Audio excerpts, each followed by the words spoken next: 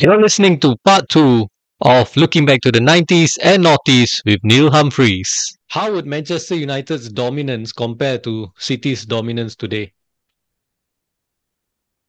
Wow. Well, firstly, I think it's very different. I'm much more comfortable with United's dominance then, if you like, than I am with Mm. City's dominance now. Because I it's remember organic. writing a piece for the Straits Times in about 2000 and Mm. saying, "Oh, we've got to start panicking because Man U are dominating everything, and this is terrible for English football." You read that piece now, and it looks a bit naive because they won the league by a few points. Big deal. Man City are going to win everything, and it's terrifying. And there's, in my humble opinion, and I think most smart, rational fans will say the same thing. There's nothing positive about this level of dominance. They're going to buy Declan Rice. I've got no doubt about this. I've said it on my podcast. I've been saying it for weeks and weeks and weeks. I just wrote a piece yesterday. They are going to buy Declan Rice. Why? Because they can. For no other Yeah, reason. They don't need him. They have yeah. Rodri. They just They've bought got Kovacic. Kovacic. They've just bought. They just bought. They've got Phillips as backup. They Kelso, don't yeah. need him. But it's that classic, well, if I have him, Yeah, my you can't rivals have him. don't have him. Yeah. And that's good enough. Arsenal need him. It's obvious they need him. Arteta is building a side around a player like Rice. It's so obvious. I think he's going to go to Man City. Now, yes, Man U, 1999. They were dominant. They were the biggest club in the world. They was a rich club. They were one of the richest clubs in the world. Not the richest. They still didn't have Yeah. the money to compete with Barcelona and especially Real Real Madrid. Madrid back then. Real Madrid Not was then. the richest, yeah. Manchester City can blow anybody out of the water. Anybody, financially. Man U couldn't, number one. Number two, there was still, with the other clubs in the EPL, there was a certain closeness that's not there Yeah. anymore. Yep. Number three, and this is what's often forgotten, and I had to show my daughter this on YouTube. I had to remind her, because she's a Man City fan, I had to remind her how close the treble actually was in 99. I showed her the famous Arsenal FA Cup game where one's Peter Schmeichel penalty save doesn't happen. Yeah. It's all over. Yeah. You know, when Phil true. Neville makes that really lazy, tired tackle in the FA Cup, Mm. Schmeichel saves a penalty. Giggs does his thing, takes his shirt off, looks like Planet of the Apes with all that hair. And the rest is history. But even then, the league title is not decided until the final day. They had to beat, was it Newcastle or Tottenham? Tottenham, I think, right? Tottenham. Right. And then they get the final. Okay, that was a bit more routine. FA Cup final. Yeah, They that win was that. that was the most routine one, the FA Correct. Cup final. Yeah. But and in the Champions League, Champions League, yeah. they were terrible. By their own admission, they were terrible. Yeah. Bayern Munich should have won that game 2 or 3-0. Yeah. They hit a crossbar. They was completely dominant. Man U, rabbits in the headlights. They were overwhelmed. Even They the admitted- semi-finals of the Champions League, the first leg, I didn't watch that, but I know the first leg, I've read about it, that United weren't playing well. They needed a late equalizer to draw against Juventus. And then second leg, they were losing 2-0. Came back from that to beat Juventus. And Juventus at that time was really one of the best teams in Europe. Yeah. Yeah, so And Roy Keane, So it was not famously easy had to at have the all. game of his life. Very selflessly after he'd already got the yellow card, I think. So he knew he was going to miss the final, and he has the game of his life. But that's what you Roy want. Keane and Scholes, That's yeah. what you want. Man U fans might not want it at the time because it's heart attack time. But everybody else, that's what you want. You want competition. You want jeopardy. You want fear. You want terror. You want excitement. You want a roller coaster ride. This Yep. is not a roller coaster with Manchester City. It's a procession. Mm. And no, to me, there's nothing in it. Objectively, the 99 treble, it had everything you wanted. It had jeopardy. It had competition. It was close. Loads of drama. How much drama was there really this season? Once Saliba got injured at Arsenal, Right. once Sinchenko got injured, all of the weaknesses in Arsenal became clear. And you realised, to their credit, they'd been overachieving for most of the season. But once they had a couple of injuries, it was done. Mm. I think City, when they were second, they also knew that they can catch up and take over Arsenal and then win the championship after that. They were 100%. And it was just the 100%. media, and just the media playing, oh, Arsenal, can they still do this? Yeah. But everyone knows Man City is going to take over, and then 100%. Well, we said on the podcast, I mean, I think until the injuries, Arsenal's performances collectively all had to be 7, 8, 9 out of 10 every Right. week. Yeah. Man City never played that well before Christmas. They just didn't. They were, dealing with Haaland and acclimatizing, recalibrating. But Man City are such a level that 6 out of 10 is enough. 5 out of 10 is enough most weeks. It's enough for them. It's pretty bloody boring for the rest of us. Give me the 90s any day. Give me the 90s. Yeah, for sure. Okay, so you came to Singapore in which year? 96. 96, okay. So when you came to Singapore, first question I got to ask you is, what was your impression of locals supporting foreign national teams when it came to international tournaments? You know that a lot of people support England. Yeah. So what Foreign was your national first teams, impression? right? Yeah. I didn't have a problem with it. It made sense to me. If your national team is not there and you want to have an interest, you've got to support someone, right? I mean, whatever it is. So, no, I didn't have a problem with that. The only problem I had with it wasn't supporting another nation. It was not supporting your own nation that I had a problem with. And as I've said before, one of the inspirations for my novel Match Fixer was going to those Man U Liverpool games in Singapore in 2001 and seeing Singapore fans at the old National Stadium at Kallang cheering Man U and then booing Singapore. I just couldn't, the Ang Mo in me, I just couldn't get that. I couldn't accept that. And even in the press box, and I don't care if this upsets other journalists, they didn't seem to have a big problem with that. They said, oh, it's only a bit of fun. I said, it's not a bit of fun, is it? They've paid money as football fans and they're booing their own team. And I tell you this, guys, I know for an absolute fact, I'm not naming names, but I know the players didn't like it either. Why would you? You're playing for Singapore. You're a lion. You're proud to be representing your country, and your fellow Singaporeans are booing you. I know this because they've told me. When Liverpool came as well, they were singing "You'll Never Walk Alone" in the National Stadium against Singapore. Yeah. Yeah, and that's you say that way. It's mad. And people say, well, what do you expect? They're Man U fans. No one sings the national anthem during the national games. Yeah, Man U attack, you cheer. Singapore attack, you cheer. Win-win. Yeah, win-win. Yeah, that's fine. No losing here. Correct. Exactly. That is fine, yeah. And I'll have to say, I'm not just saying this because I know where Rasvinder is from, but I'm not just saying this, but I also covered the game in Bukit Jalil a week before when it was Malaysia against Man U. And I think the score, it was closer than Singapore's score. I think it was 5. I'm going to say 5, but I might be wrong. I know it was 7 when they played. Was Singapore. This in 2001? Yeah, 2001. Singapore. What was it? Oh, yeah. Singapore was 8-1. Okay. Yeah, that's right. But when I was at Bukit Jalil, I can guarantee, I was there. The atmosphere was different. It was different. It wasn't the same. There was cheering for both.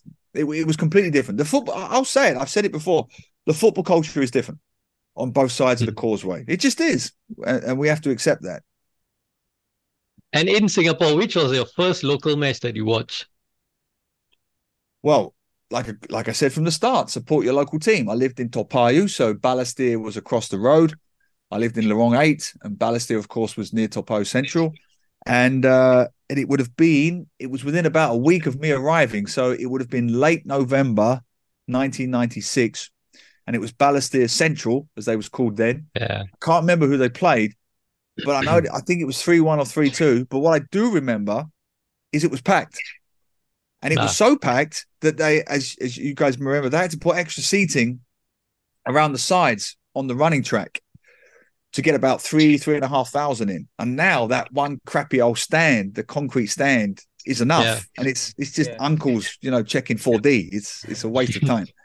But and I don't even think they even opened the seats on the other side. I don't even know if they're there anymore. But they had the seats all around the athletics track. And it was packed. It was about 3,500. And it was brilliant.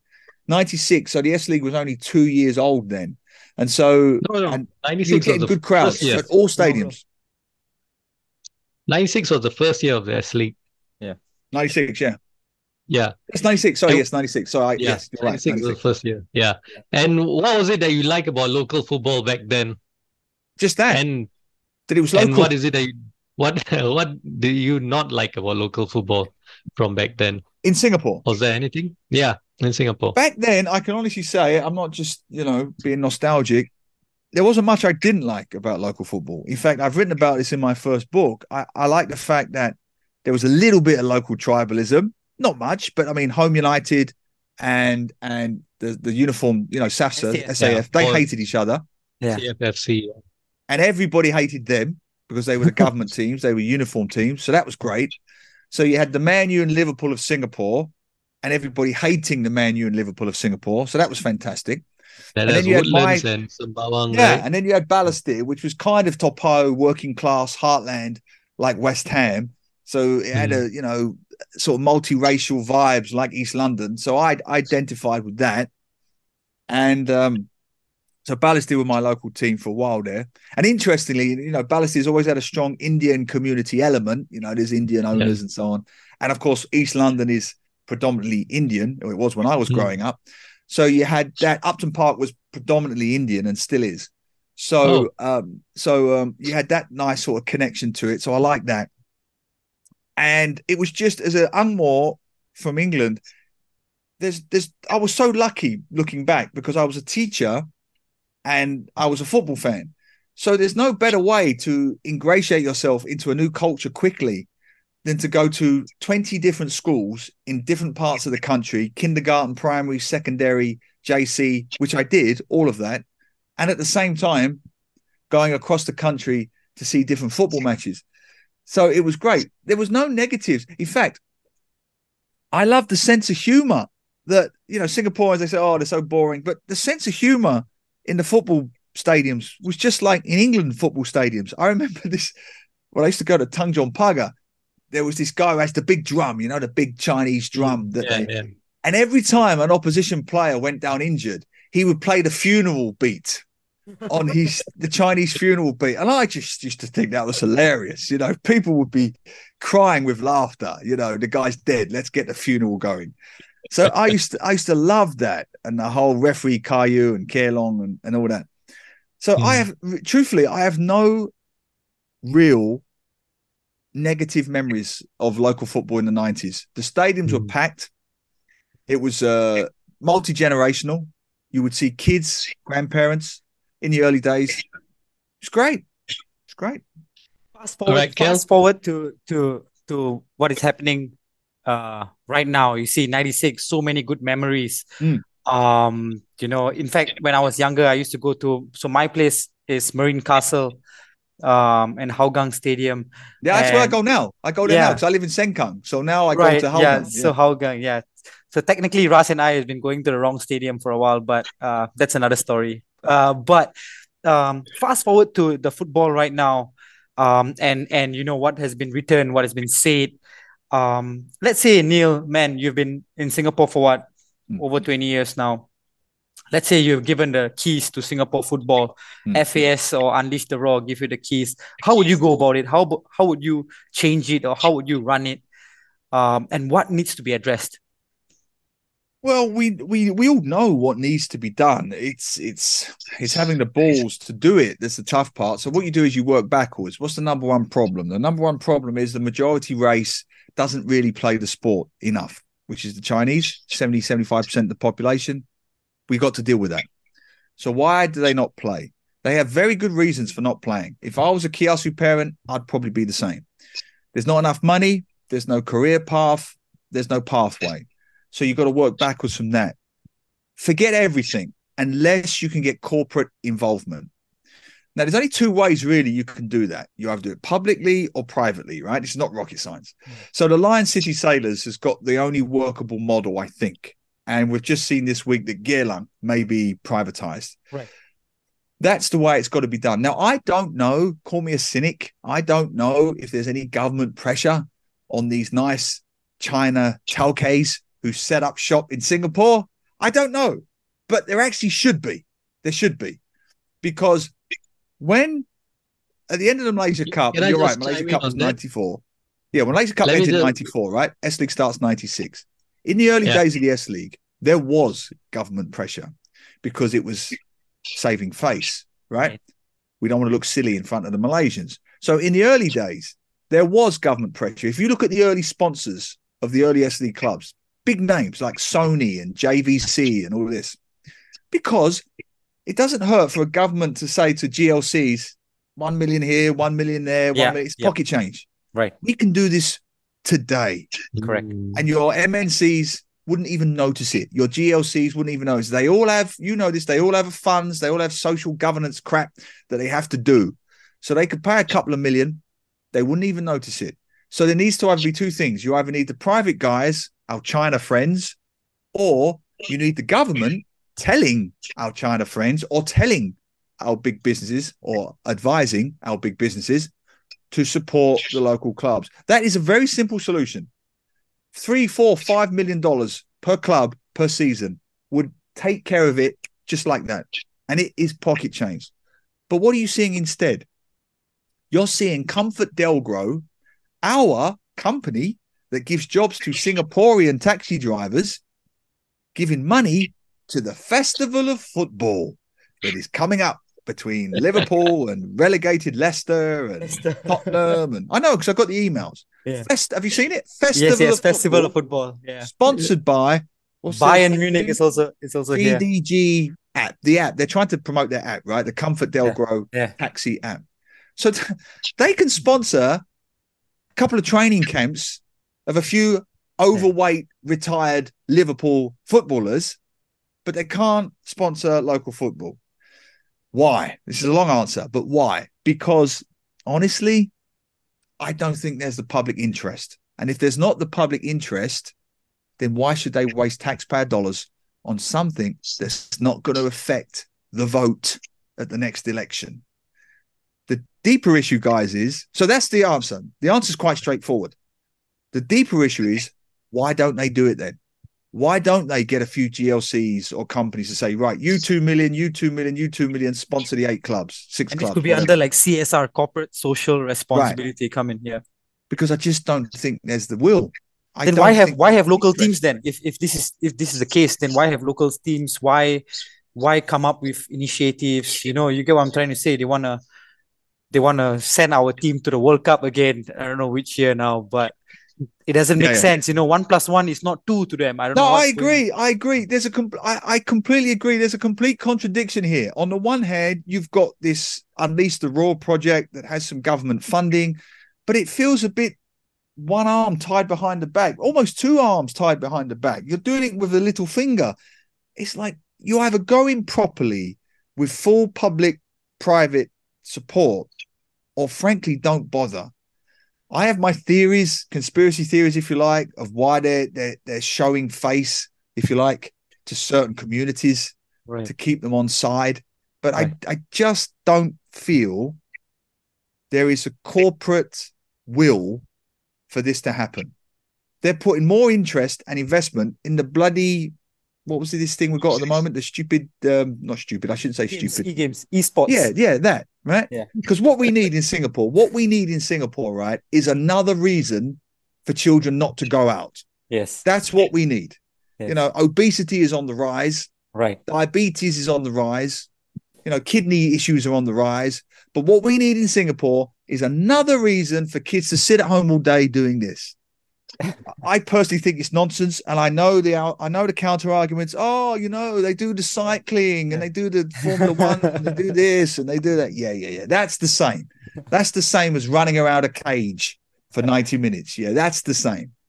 Then with the academies and stuff, Neil, with all these academies, I think Real Madrid is here, Barcelona is here, Liverpool academy is here, Chelsea. You know, I think a lot of and also a lot of grassroots academies. You know, I feel that I'm seeing like more parents willing to send their kids to these academies. Maybe that is also a good step in the future. It's not a bad step, but a lot of these academies cater to a lot of wealthy Angmos and expats and atas, you know, Singaporeans. Okay. And that's fine. There's nothing wrong with that. great. They're playing football. Fantastic. But are any of these kids seriously going to go into it as a career? And more importantly, how many of them are actually Singaporean? Because if you go down to the grandstand or some of the, as you mentioned, the international football academies, I know my daughter's friends play in them. They're great. And I've met some of the Real Madrid coaches. They're fantastic. And they think most of the coaching over here is terrible. But they think they're great. But I've seen the kids train, and looking at them, I would say I'm just looking at their faces. Yeah. Most of them are European, the kids. But they don't look more than about 20, 30% local. Right. So, and that's fine. You know, there's nothing wrong with that. But is that really going to get Singapore to the World Cup? I don't know. Unless we get all these Spanish and Italian expat kids to become Singaporean, I don't know. Fingers crossed. Fingers crossed. But speaking about coach, the funny thing about Singapore as well, they went out, they got this extensive search for a new coach. And then they went out, got a Japanese coach from a university league or, an under 18 coach or something. This guy is going to coach the national team, which doesn't make already coaching the national team. Yeah, he's already coaching the national team. And you saw what happened a couple of weeks ago against Papua New Guinea and Solomon Islands. If you speak to some uncles at a coffee shop and you tell them Papua New Guinea, they'll be like, where is this? What is this country? Or what's Malaysia beat one of them, right? 10-1. Yeah. Solomon, I think that's Solomon. And we were struggling. Yeah, and we were struggling against them, and the coach is getting booed. What's the link to this? What do you feel? Did we get it wrong again, or it's like the top people, not football people? Honestly, you're right. I know who the coach is, and I've read about him. His resume is not. Look, we are where we are in the FIFA World Rankings. Pep Guardiola is not going to answer our phone calls. You get what you get when you are where you are, and there's an element of. We're just shifting deck chairs around the Titanic. It's not really going to make much difference. No matter how many times we move the deck chairs, it's still the Titanic. Still going to sink. And I don't blame the manager, and I certainly don't blame the players. I always say that. I'm a broken record. My argument has always been, I don't blame the 11 boys on the pitch. I blame the 2 million boys who are not on the pitch. At least the 11 boys are there. They're trying. They've obviously got some parental support to do it. God bless them. They're doing it. My concern is the millions who are not doing it. So I don't. The truth is, I know the answer. I've already told you the answer. I know what we need to do. You know what we need to do. But I just don't see out on the street as we destroy the grandstand at the end of the year, as we pull down the Kranji Turf Club, another sports facility, as we take down Farrer Park, as we take down Bangkok and Seletar playing spaces, and we put nice shiny condos and aerospace parks and everything else, I think it's pretty clear where our priorities are in Singapore. If this is the case, why don't we just shift to futsal? That's a practical, it's more smaller, 5-a-side. Maybe we should just focus our attention on futsal instead of 11-a-side football. I think you're right. In all seriousness, I actually think you're right, because I remember when I first came to Singapore, I'm a lanky beanpole, and I used to play goalkeeper and centre back badly. And I used to play futsal on my HDB block when I lived in Toa with the local boys, the local mutts. And I used to play with them, and it was embarrassing. They would run rings around me because I'm tall. Yeah. It is like, we mentioned the Titanic. It's like I'm a tanker and they're sampans, and they're just zipping around me. And they're lower center of gravity. Yeah. They're faster. They're quicker. I'm a Tony Adams. I can't turn like that. So they're so set up to play that game, and I'm so not set up to play that game. I am effing awful at futsal. I look like the world's worst footballer. That's why I just don't do it, because I embarrass myself. So I've agreed with you for the longest time. It doesn't take up much space. Right. Our genetics, our physiques, correct. Our climate and blah blah blah blah blah is much more suited to those quick fire, intense games, you would think, right, than the big, slower, lumbering 11-a-side formats.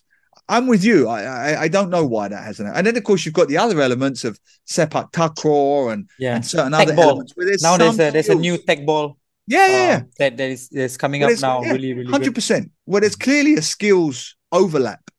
So I don't know. I agree with you completely. Yeah. Right. Last question here.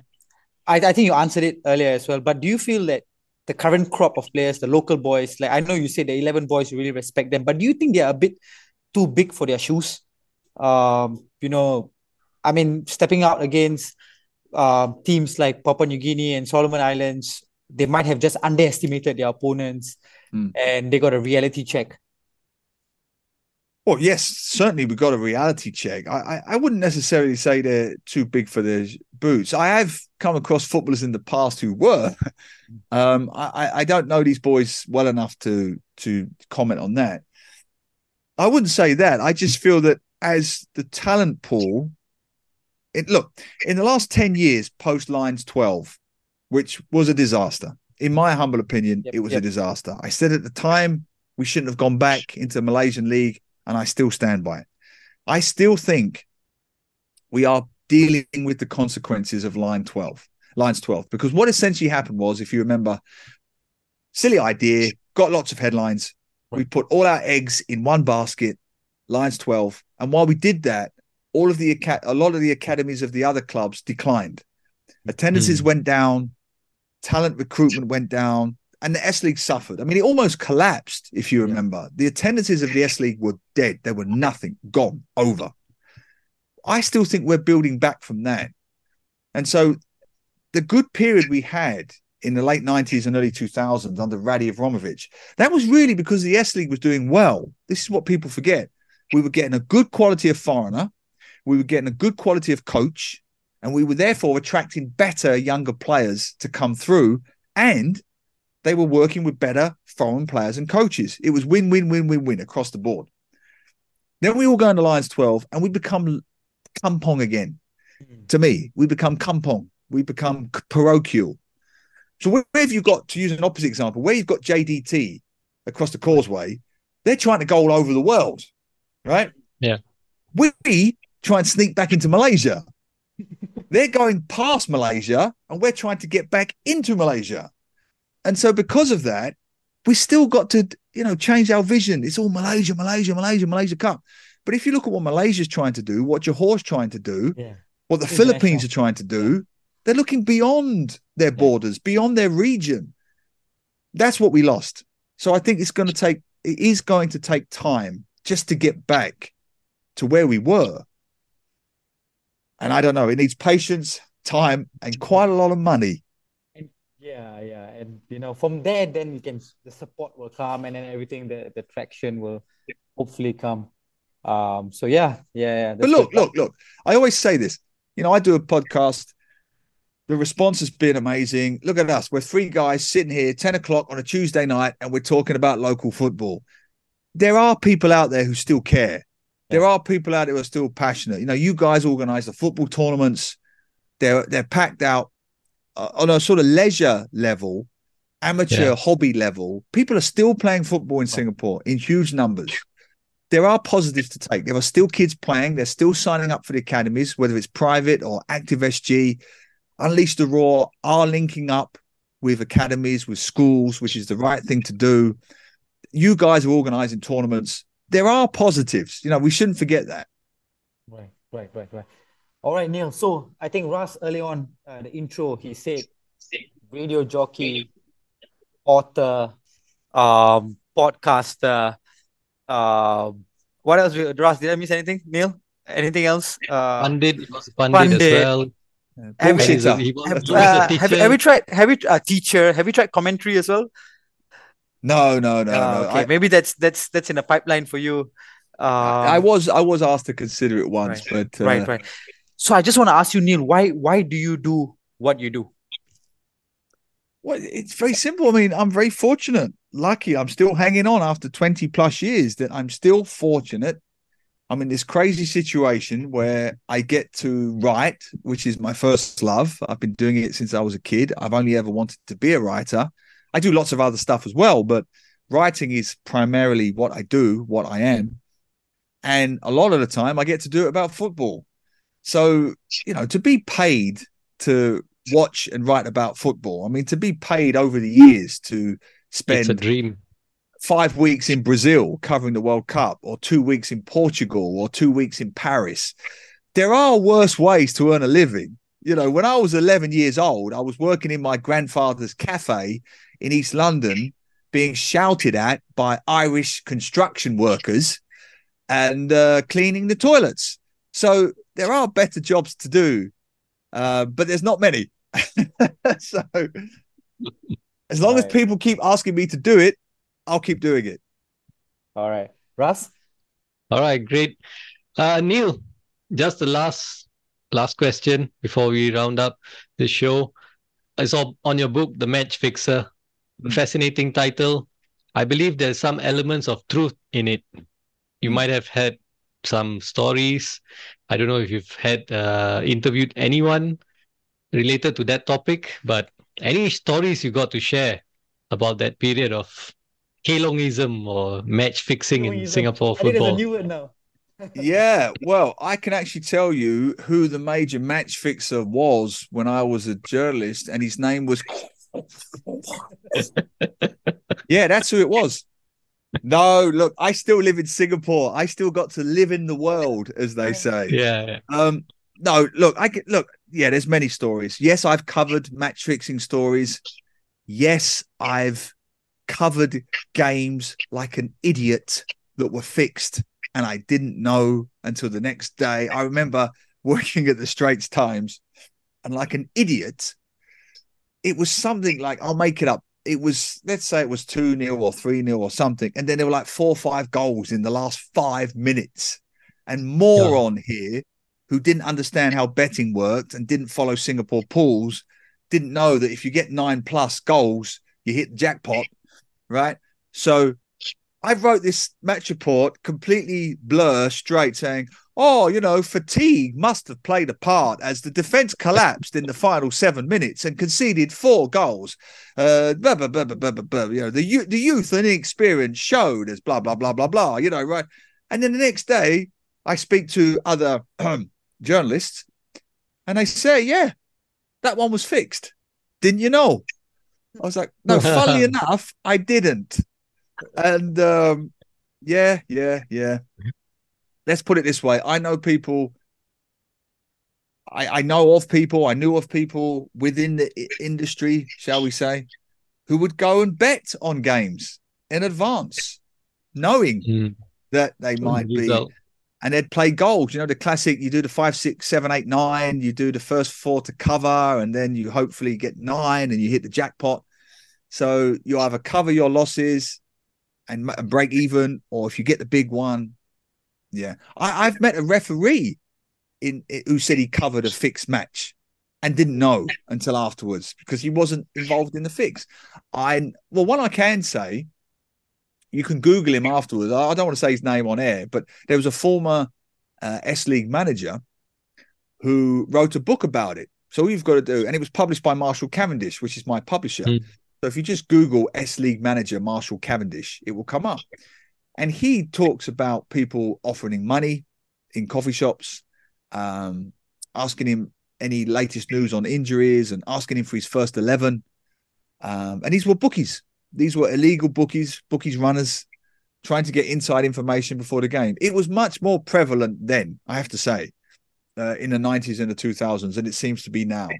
And the saddest reason for it, I would like to say it's because the government's cleaned up and all of that. And it is. I mean, they did. They arrested Dan Tarn and a few of the other guys. They did kind of wipe out that last syndicate in about 2013. They did do that. So I've got to do my government thing. Well done, CPIB. Woohoo. Right? So they did do all of that.